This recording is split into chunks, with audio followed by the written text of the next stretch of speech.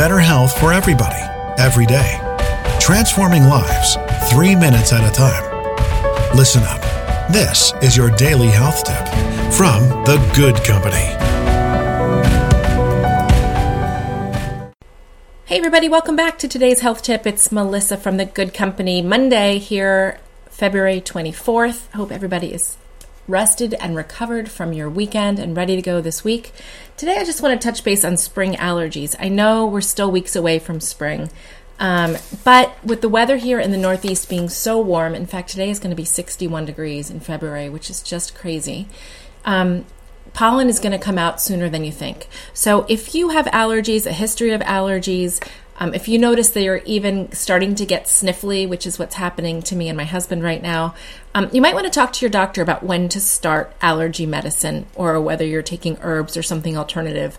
But it's a great idea to have some of that in your system before the full-fledged pollen attack starts so that you are preemptively taking care of your allergies.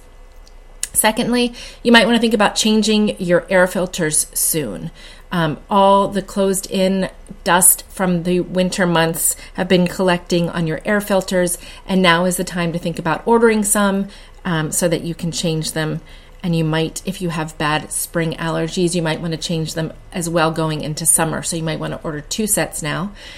And lastly, something that comes in really handy if you have a lot of sinus issues from allergies is using a neti pot, which is a little, almost looks like an Aladdin lamp, and you fill it with warm water and sea salt, and you run it through your nasal passages and spit it out your mouth. Best to try it in the shower.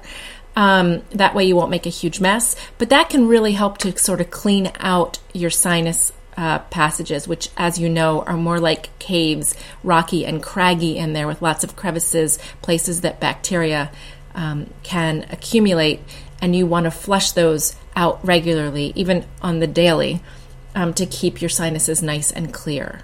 So those are my tips for spring allergies, because spring is coming, people. See you back here tomorrow.